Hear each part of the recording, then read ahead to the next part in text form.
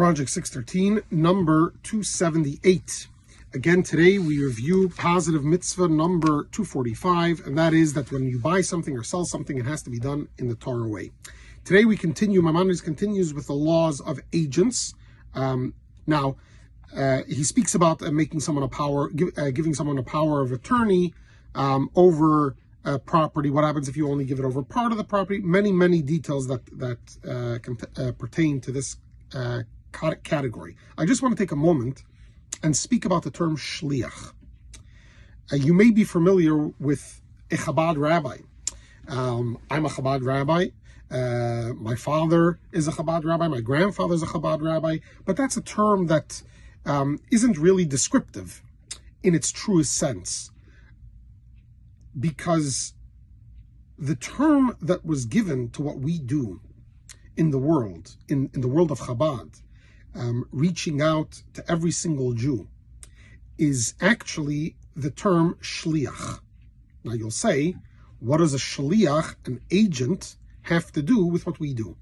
And the answer is that the reason I'm in Elgin, and my grandfather's in Detroit, and my father's in Toledo, is because the Rebbe had a vision to change the world and to affect every Jew, wherever they may be, and an extension, every person, wherever they may be.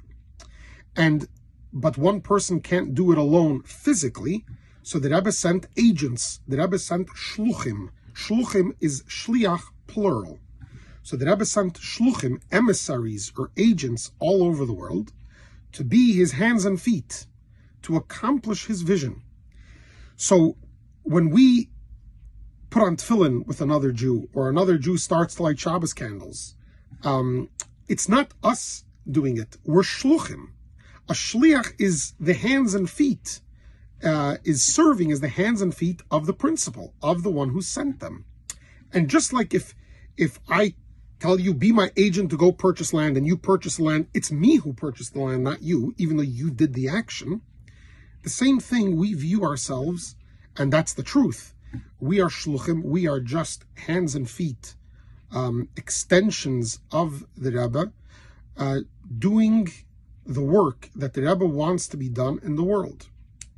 So the term that's used for the Chabad rabbi is a shliach. A Chabad Rebbetzin is a shlucha. Shlucha is the feminine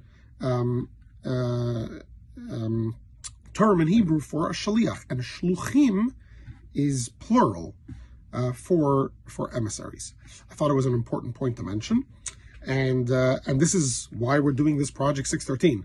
I would have never done this on my own. This is because the Rebbe had a request that we study Maimonides every year. This was one of the Rebbe's last requests that we should do, and I'm sharing this with you, that we have the opportunity to unite every day tens of people, if not over 100 people.